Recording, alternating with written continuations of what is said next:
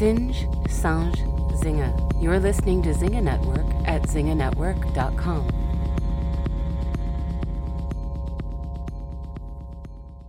Welcome to Business or Pleasure. This is Cleo Constantine. And this is Susanna Gabrielli. And today is our last episode. And thank you so much for listening and going on this journey with us. Yeah, it's been such a good experience to kind of put things that we think about so much and talk about regarding work into a listenable project. And I think it's given me so much life. That's for sure. It's been super great. And yeah, I've had the ability to really clarify my thoughts on a lot of things. So that's been really a great exercise for me. It's brought us closer together. But yeah, I got to spend so much more time with you. Yeah. And I don't know what else to say. Thank you to everyone who supported us. Yeah, we kind of hope to do a second season. We'll see how it goes. We put something out on Twitter asking for questions. If you had any questions for us, that we could answer them on this last episode. And some of you did submit some questions. So we're just going to go through them and answer to the best of our ability. Thank you to everyone who submitted. Mm-hmm. The first question we had was, you mentioned your own initial revulsion of sex work and the moral deliberations you went through before entering the industry.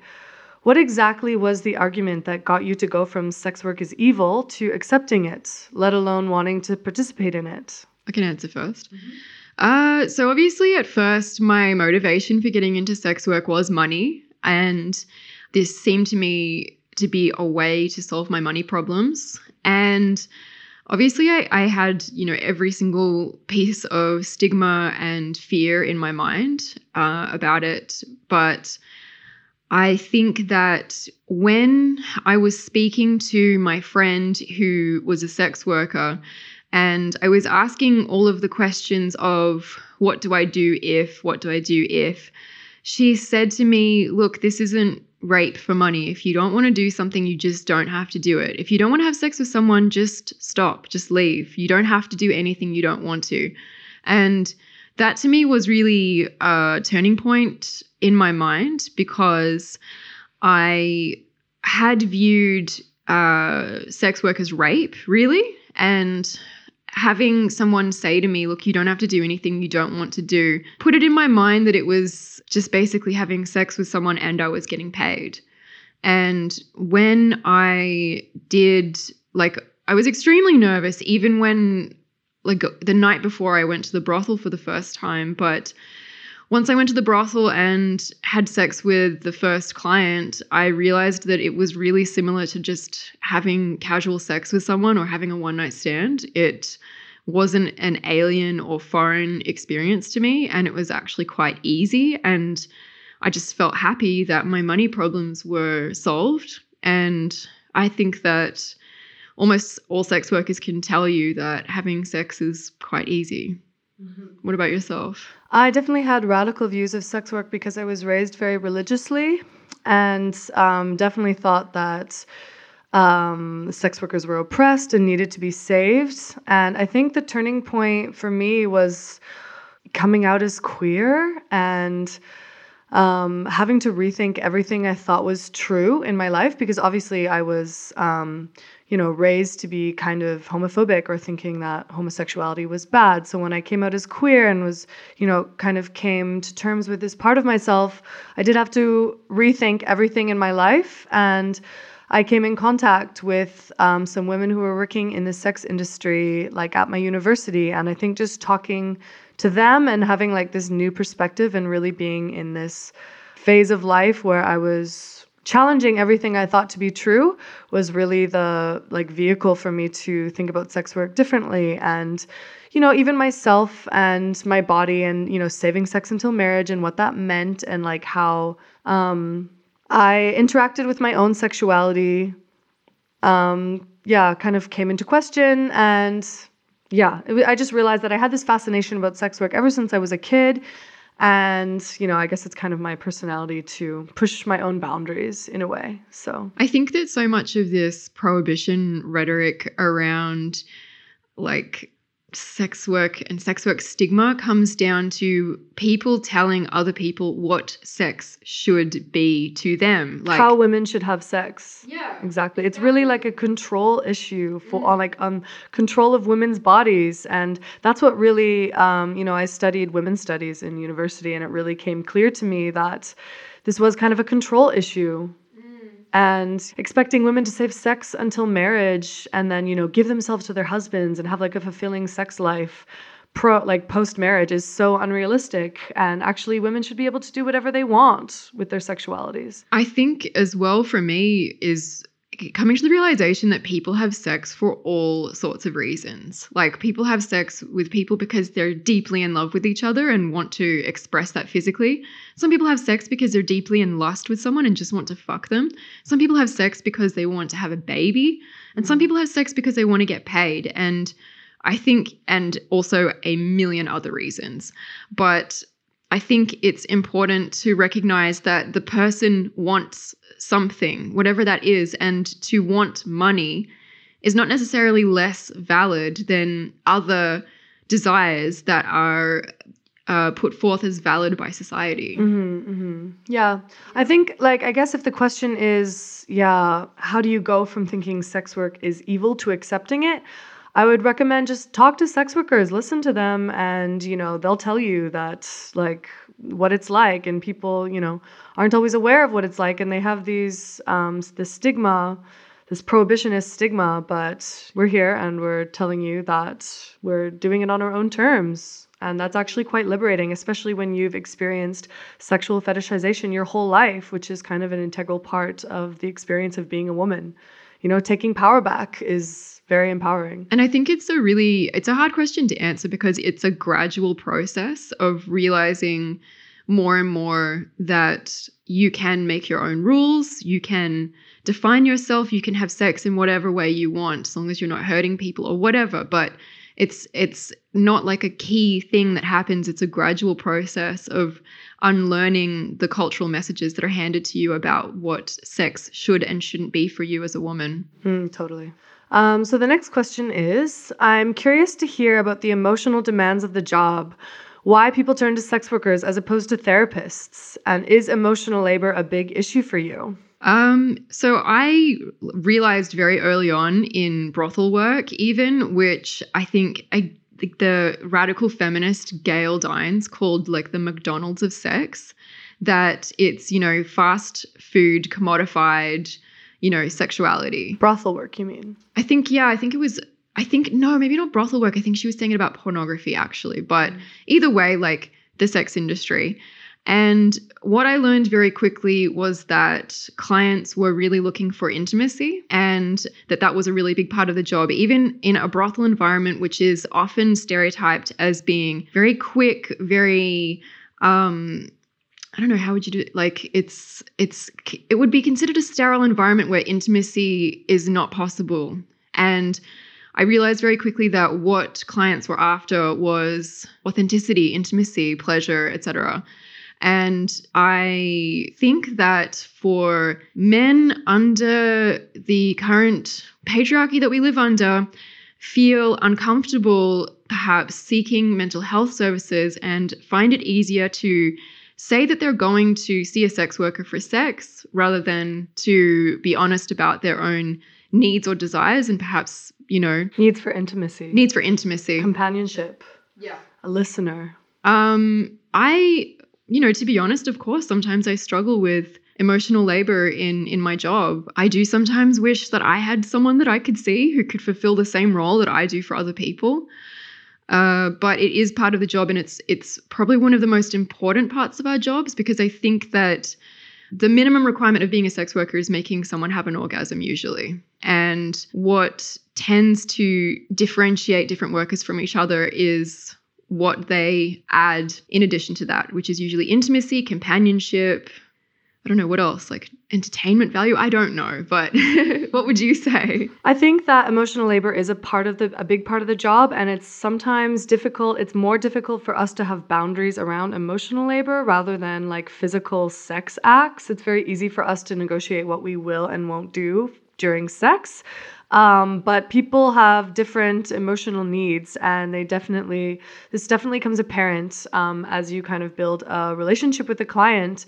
And I do enjoy like listening to people talk about their lives, and I think I'm kind of like an objective advice giver and Aquarius. And I do enjoy like giving people feedback and talking about their issues to an extent. I would also encourage clients, though, not to rely too much on a sex worker for like emotional support, because just like, I guess just be aware of this dynamic. Like, it's very easy to become, codependent or like overly preoccupied with someone if they're like fulfilling this like emotional need for you. But just like recognize that this is like a service, and like we are being paid to be here, and we're not qualified therapists, but we can, listen to you. And I would just encourage clients to maybe just seek out people in their lives that they can like talk to. Like, I think Cleo and I, we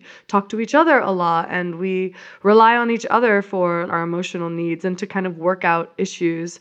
And it's good to kind of seek this dynamic in friendships, or just maybe have multiple people you can talk to. I think that it's just sometimes hard for men, as you said, like under patriarchy, to be comfortable talking about their, emotional states and feelings to their peers.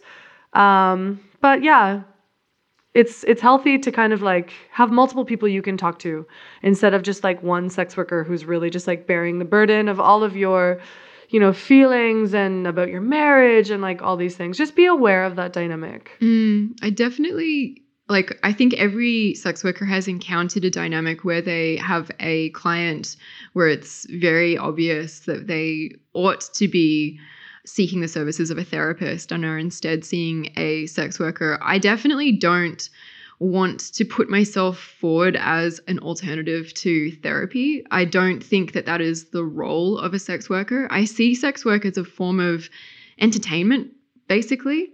And I'm not impartial. I can't delve deep with you.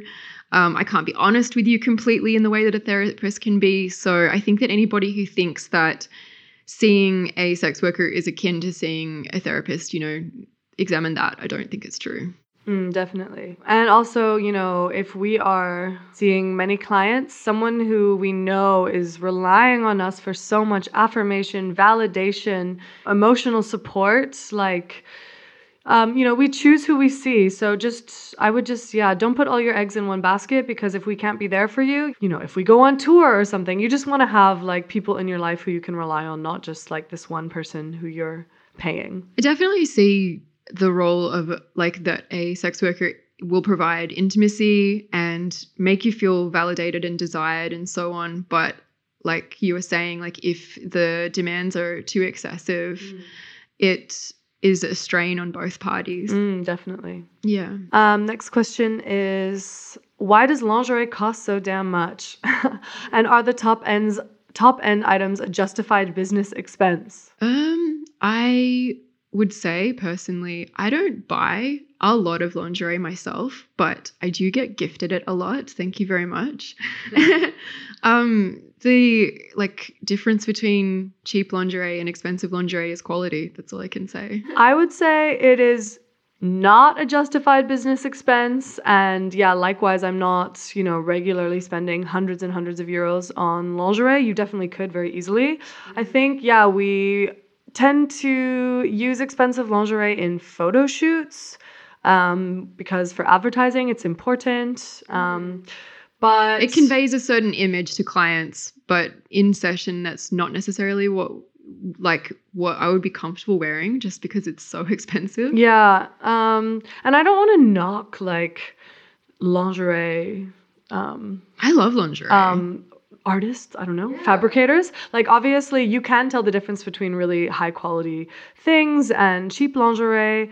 Is it a justified business expense? Okay, maybe sometimes. Yeah. You're like, yes, like get something you feel good in that's like sexy and that looks expensive, but it really can be so expensive. And I think like we said in our last episode, like maybe just like wait until you're in a good financial place before you start spending so much on expensive lingerie, because yeah, if you're wearing it to all of your like 1 hour bookings, then it's going to get ruined and then those bills are going to start piling up because I find as well that clients can very rarely tell the price. that's a frustrating thing. It's like if every time we wore our most expensive lingerie on bookings, clients really appreciated it and were like, wow, that is incredible. But no, they're like tearing it off your body so fast and you're like, can we just pause for 5 minutes? Appreciate just this. Look at like this, piece of art that is my body. It took me like 40 minutes to get into this. Yeah, exactly, So yeah, that's kind of a funny aspect of expensive lingerie. Nobody appreciates it except us, who know how much it costs. It's true. Whenever like an escort posts a really awesome picture in beautiful lingerie, I notice it'll be 15 comments from other escorts being like, "Oh, is that Bordel?" Like, and they're like, "Yes, it is, babe." Like, da da da. We notice way more than clients do. Next question is the thrill of the work that you get to slip into Zuzu and Cleo personas, or do you feel that's who you really are?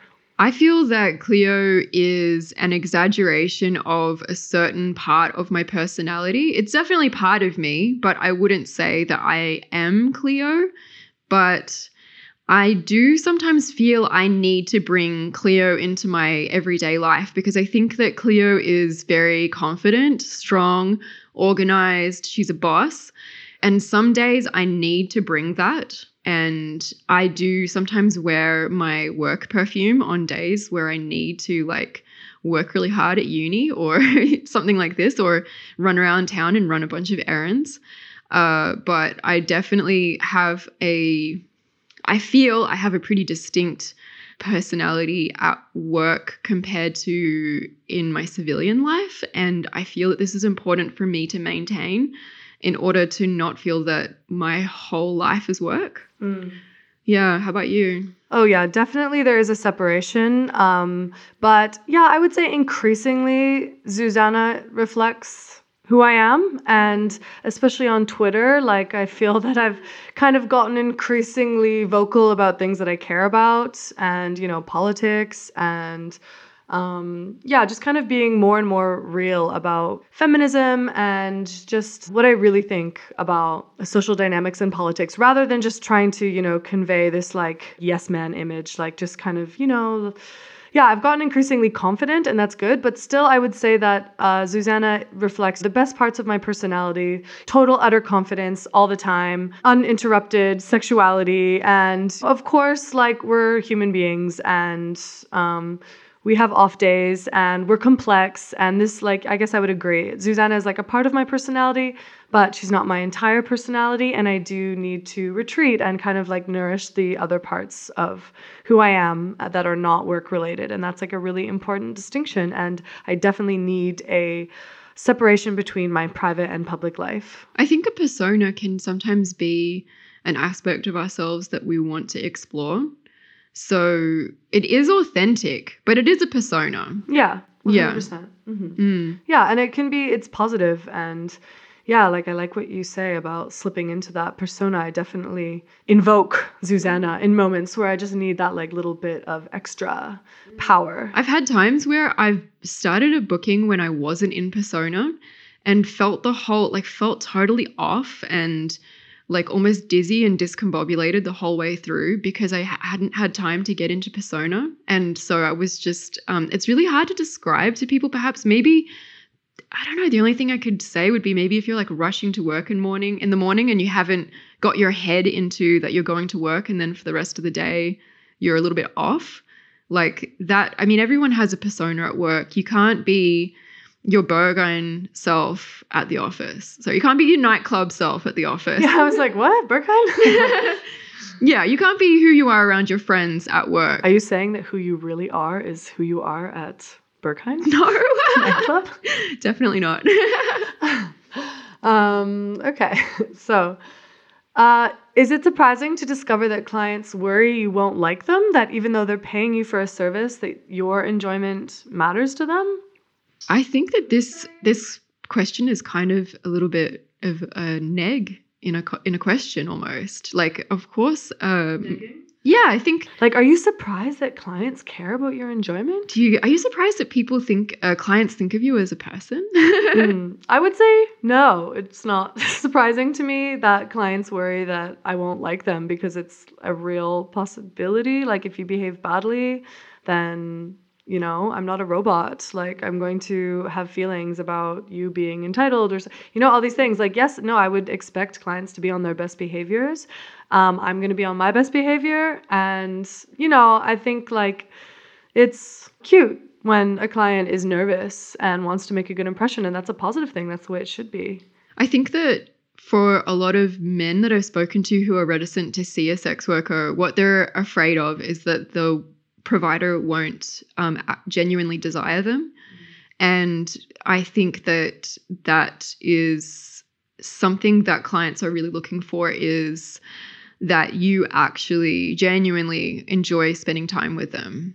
And so, no, of course, that doesn't surprise me, because so much of sexuality is about feeling desired. So, no, that doesn't surprise me in the least, because if people wanted to just have an orgasm, they could masturbate or have sex with a blow-up doll or all sorts of things, but instead they seek out another human.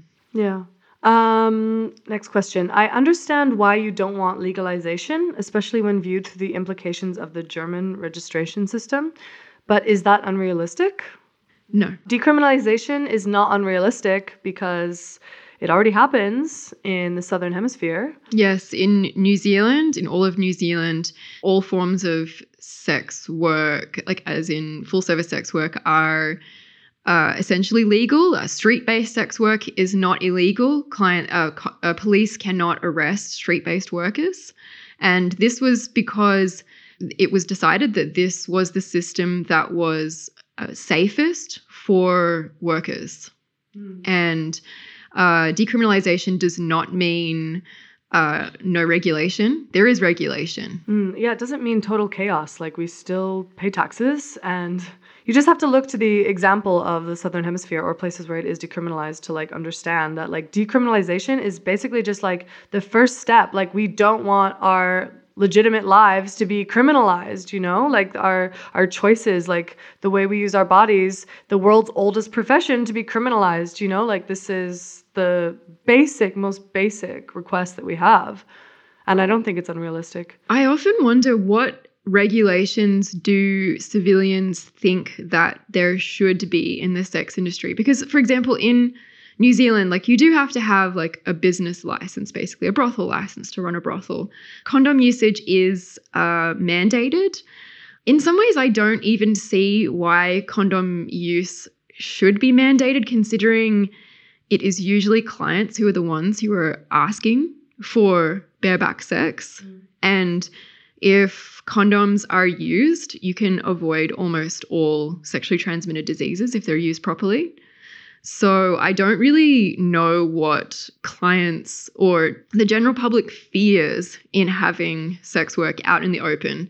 It just means that it's safer, it's less shadowy, there's less stigma. Like, I do not see what the negative implications would be of it. And I think the biggest problem with legalization is that people don't know enough about sex work, like improper practices in places where it is legally regulated. There's things like, under the Nordic model, like clients being criminalized. That doesn't actually help us. That doesn't protect us. That doesn't make our lives better. So the problem with legalization is that it's not done correctly. There aren't sex workers in power who are making decisions. It ends up being inappropriate because sex work is so unlike other occupations. So yeah, I think that's the biggest problem with, even the German registration system is problematic. And people don't know that, but we as sex workers understand why it's problematic to register yourself as a sex worker on official lists when the truth is like the stigma in society has not dissipated enough for that to be like safe. Marginalized people, especially in Germany, I think have a healthy fear of being put on a government list. I don't want to be put on a government list as a sex worker. No, not in any country, quite frankly.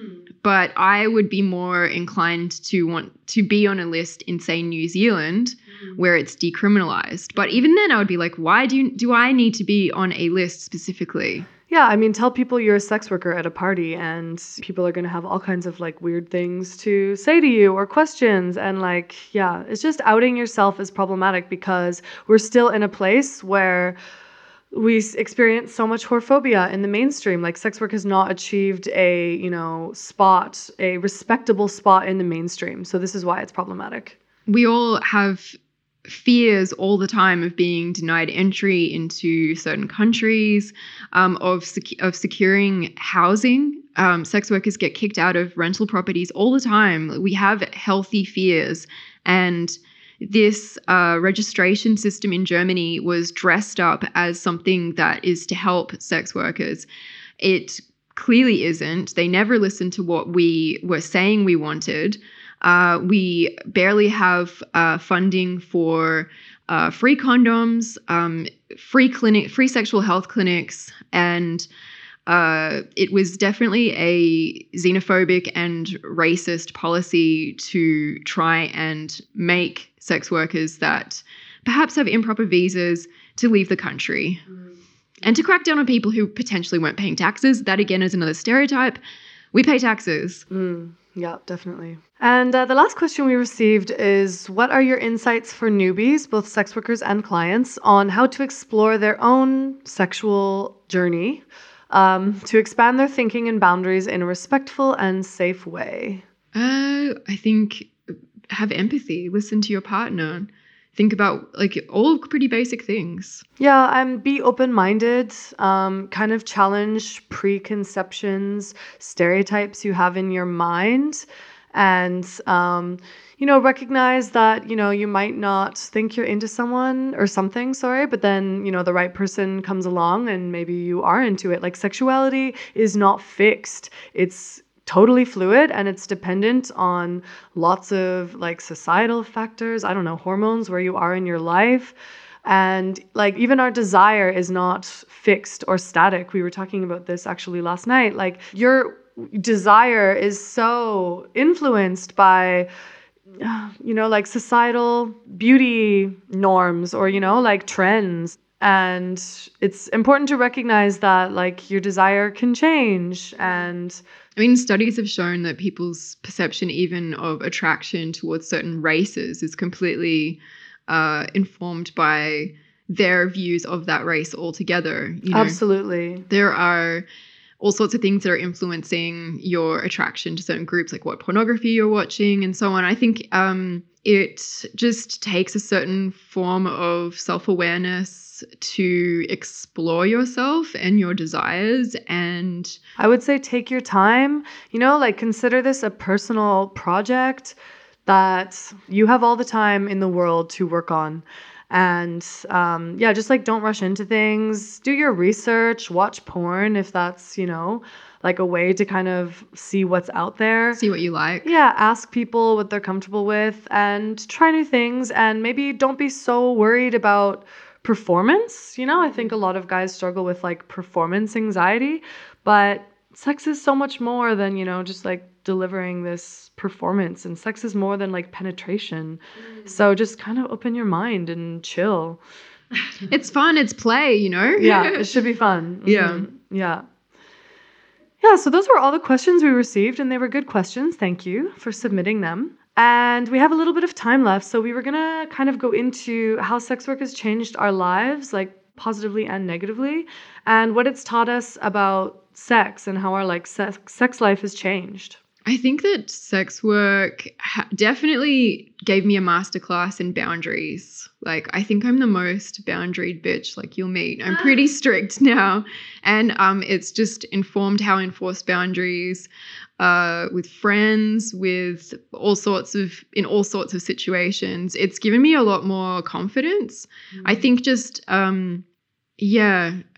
I think as well, just getting a lot of attention off men alone definitely like satisfies that part of me that I'm not insecure in any way about my appearance or anything like that.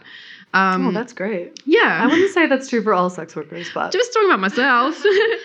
I think just like knowing that my entire rent in life is financed by how charming and hot I am, like I'm just not insecure about that anymore. it's a confidence boost for sure. Yeah, it's definitely given me money and freedom that comes from money. I really love that sex work has given me this freedom to make mistakes. Like if I get hit with this 1,000 euro doctor's bill, it's not going to be the decision between like, say, getting my car fixed this month or buying food or whatever.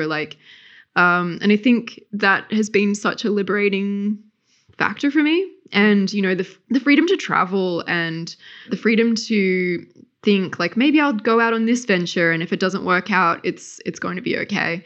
It's given me like a career path. It's giving me direction. It's given me a lot of interpersonal skills as well. Yeah, I think my feeling that I can like connect with almost anyone and talk to almost anyone, it's definitely given me that. Yeah, I definitely think it's been a total skill set for me. I am so organized now. I have, more direction. My problem solving skills and intuition and ability to improvise, I think, are like so on point now.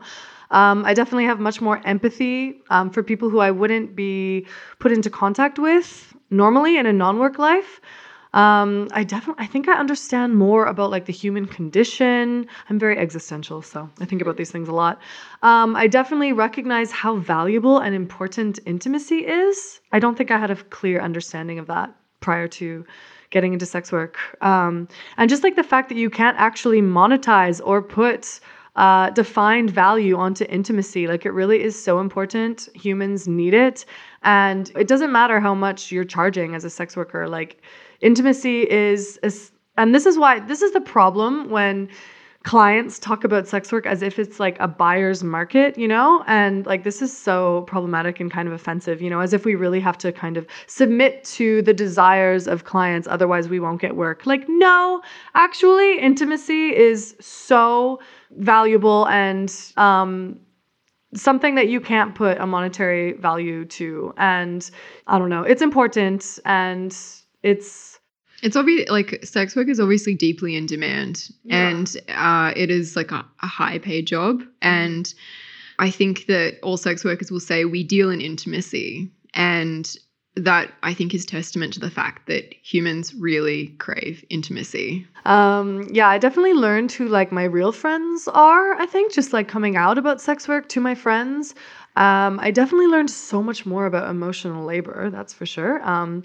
And learned about being a part of a marginalized community and having increased empathy towards members of like my own community in sex work.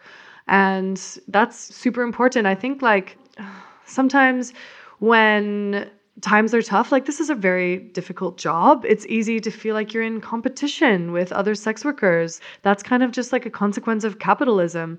So it's really an important project to learn how to be empathetic and like support each other when everything is kind of stacked against us. I think I fully understood cultural appropriation after becoming a sex worker, and understanding how when people use like hooker aesthetics and language, and it made me feel increasingly uncomfortable because they didn't live my life, and so that these weren't their words to use. That definitely gave me a lot more empathy for other marginalized communities. It's like people can be empowered and think it's funny to throw around the word hoe, for example, and to refer to them as a hoe. But like, like hooker boots. That is such a common thing that people say all the time. Like, got my hooker boots on. Yeah, but then when it actually comes to women who receive money for sex, then that makes them super uncomfortable. And actually, like hoe, it was originally a derogatory term for Black women who were sex workers. So to just throw this word around casually is offensive. Yeah, I think we were talking the other day about how sex work has taught us so much about men and masculinity, and like how differently people behave in the public realm versus the private realm. And this is like problematic. And I think as well, like a sex worker is an impartial person. The sex worker usually doesn't know you, your friends, your wife, your kids, no one. We're impartial. And so you can share a certain type of intimacy with someone who is kind of a stranger in a way that maybe you can't with you feel that you can't with your partner because you're afraid of showing a certain side of yourself would change how this person views you. Whereas in a sex work context, you can, say, for example, specifically seek out a provider who offers cross-dressing services where you might be afraid to explore that with your wife because you're afraid that it might make her feel that you're not a man anymore or something along these lines.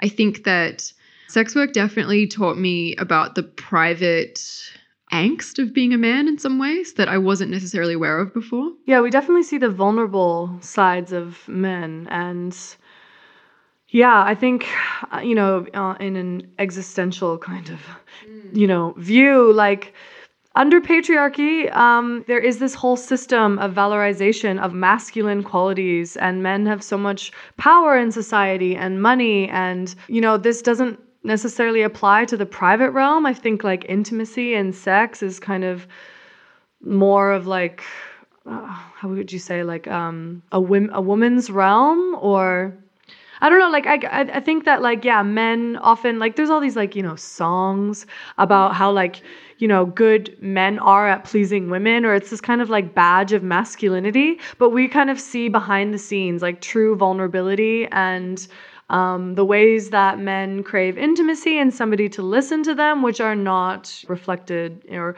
valorized in the same way under, like, capitalism and patriarchy. Yeah, I think there's often that stereotype that, powerful men like to come see a dominatrix so that they can experience the other side. And I think that stereotype is a little bit overplayed, that I think that there are all sorts of men that want to be vulnerable and not necessarily in a submissive context. They want to be emotionally vulnerable. Yeah, and I think that being able to provide intimacy is like a form of intelligence, and it's on par to like public speaking. It's an interpersonal skill. However, it's not like valorized in society in the same way. And I think it should be like being good at sex, or, not being good at sex, because what does that even mean? But just like knowing how to relate to somebody and be intimate with someone is a skill that I think should be focused on and developed. And it's important. For someone to be vulnerable in your company and for you to make them feel safe, that is a huge skill. And it should be a marketable one. You should be able to put that on a resume, because it's so important, and yet it's completely like designated to the private realm and not valorized, and that is unfortunate. Yeah, exactly. It's not at all valued. Maybe only in a psychotherapy context is it valued. Yeah, and we kind of see the fact that like so many men who might have so much money and power in society just have like no idea how to relate to somebody in an intimate way, and that's unfortunate. We think that this is something that should be focused on and that men should bring something to the table sexually, or be given the opportunity to explore this and increase their skill set. And I think that seeing sex workers is a really good way to strengthen that capability. Absolutely. And I think a lot of providers on Twitter talk about this, that clients will contact you and ask you, like, what can I do to you? Can I do deep French kissing? Can I come on your body? Can I do this and this? And it sort of feels like they are wanting to do sex at you, instead of with you. Yeah, just doing sex at you. And I think that this is, if I can say this, I don't necessarily think that this is the best approach to sex. No. I definitely think it's understandable to want to know whether a provider can fulfill a certain fantasy for you, but it definitely does feel like it is sex being done at you. And yeah. I think sex work has given me higher standards for sex in my personal life. Yeah, like it's just kind of like made me realize what I like, what I want. And I think that just kind of happens when you have a lot of sex. You just like figure out what you want, and like you kind of focus less on like projections and insecurities and being really anxious about pleasing your partner, and you can kind of just like relax and figure out what you like, and that's like a positive thing. Sex work has made me super crush out on girls like so much more. I get to just like look at Twitter and see gorgeous women in lingerie constantly. Gorgeous, like cool, funny, interesting, smart women. Yeah, like, powerful boss bitches who I definitely think that Twitter has made me gay. Yes. I think Consequence of the job. No, not for everyone, but for us, yes. I think as well, for me, sex work has made my standards higher for sex in my private life. But at the same time, I actually really enjoy being performative at work. I have a type of sex at work that I genuinely enjoy, which can be really like over the top. And I have different sex in my private life, I'll be honest, than I do at work. And I enjoy that. It keeps a separation for me between work and myself. And I think that's important and healthy to do. But in my private life, I'm definitely less performative. But that's not to say I don't enjoy being performative at work. It's fun, you know? Yeah. Yeah, we wanted to kind of end this episode with some tips on how to kind of relating to the last question, how to expand your sex life and to kind of be good at sex. We say that kind of tongue in cheek because there's no one way to be good at sex. And someone who thinks they're really good at sex is probably good at like one way of having sex. But yeah, just some like tips for you to expand your skills. And the first one is to be versatile and be intuitive, be empathetic. Listen to your partner, kind of like look for bodily cues. And yeah, kind of have some different tools in your toolbox. Like, don't maybe just focus. Like, I know it's good to know what you like and what you're good at. And if you like that, do it, stick to it. But, I think it can be fun and positive to be versatile because you might come across a partner who you're interested in who doesn't have the exact same kind of script in their head when it comes to sex. So just be willing to be versatile. And just to add to that, to be intuitive and empathetic, I think that in hookup culture, often people are having sex like under the influence of drugs or alcohol. I think question that in terms of if you're having sex in your private life in a casual basis, usually fueled by alcohol or drugs, such as the way usually in Berlin. But be mindful of that. Can you necessarily be as intuitive or empathetic if you're drunk or intoxicated? Definitely. Communicate for sure. I think that you should kind of, when you have a new partner, figure out if you can talk comfortably and openly about sex. And if you can't, and if you feel anxious, like maybe find a way to do it because it's really important. You don't want to just kind of continue to have this like sex life with someone and never be able to take a moment and be humble and like check in about it. So it's, kind of awkward to like know how to have these conversations, but just think about it and try and find a way to make it work because it's important. Yeah. Don't project onto other people. Don't project your desires onto them, or make assumptions about what their desires are. It can make you feel very vulnerable, but it's always rewarding. Don't be selfish about your own pleasure. Like think about the pleasure of your partner. That's pretty basic, but you'd be surprised at. This is the thing actually that sex work has given me, that it's made me much more selfish about my pleasure in a way that I found very empowering as a woman. Well, yeah, women are socialized not to be selfish about their pleasure and instead be kind of like vehicles for men's pleasure. So yeah, so women, be more selfish about your pleasure. But also, yeah, just as a general rule to people, like think about your partner's pleasure. Men need to do this more. Yeah. But at the same time, about not being selfish about your pleasure, don't be only validated by how good of a job you're doing. Obviously, sex is also about wanting to feel desired and to feel like you're doing a good job.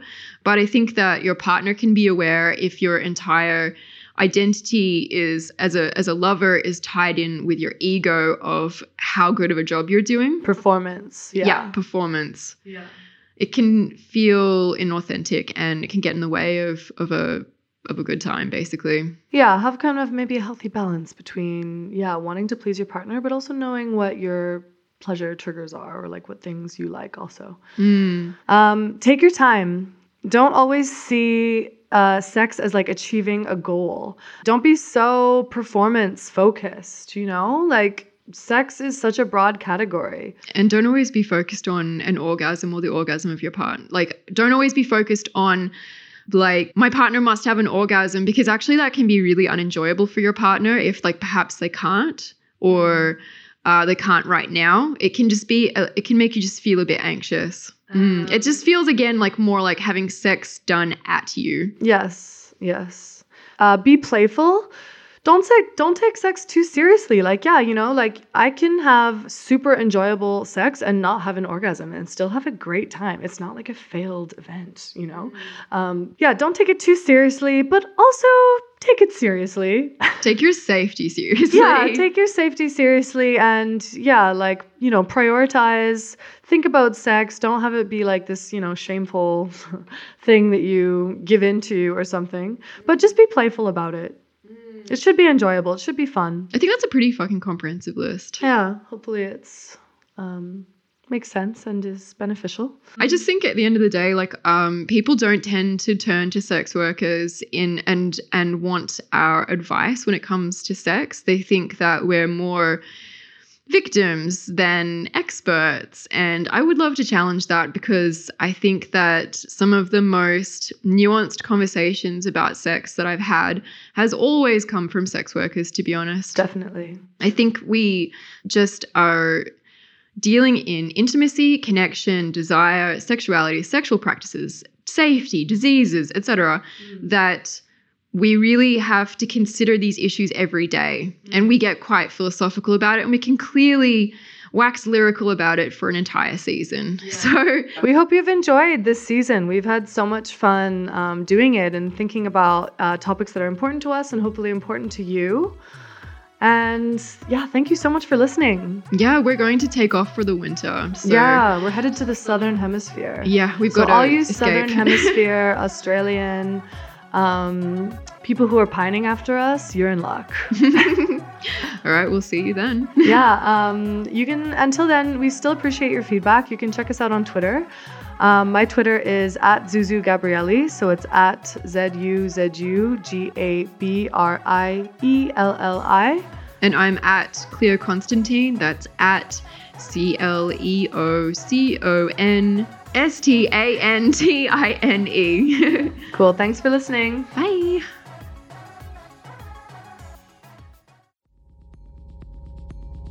You've been listening to Business or Pleasure, edited by Risto Pekkarinen, theme music composed by James Trottier, and executive produced by Susie Colick for Zynga Network, SINGE Network.com.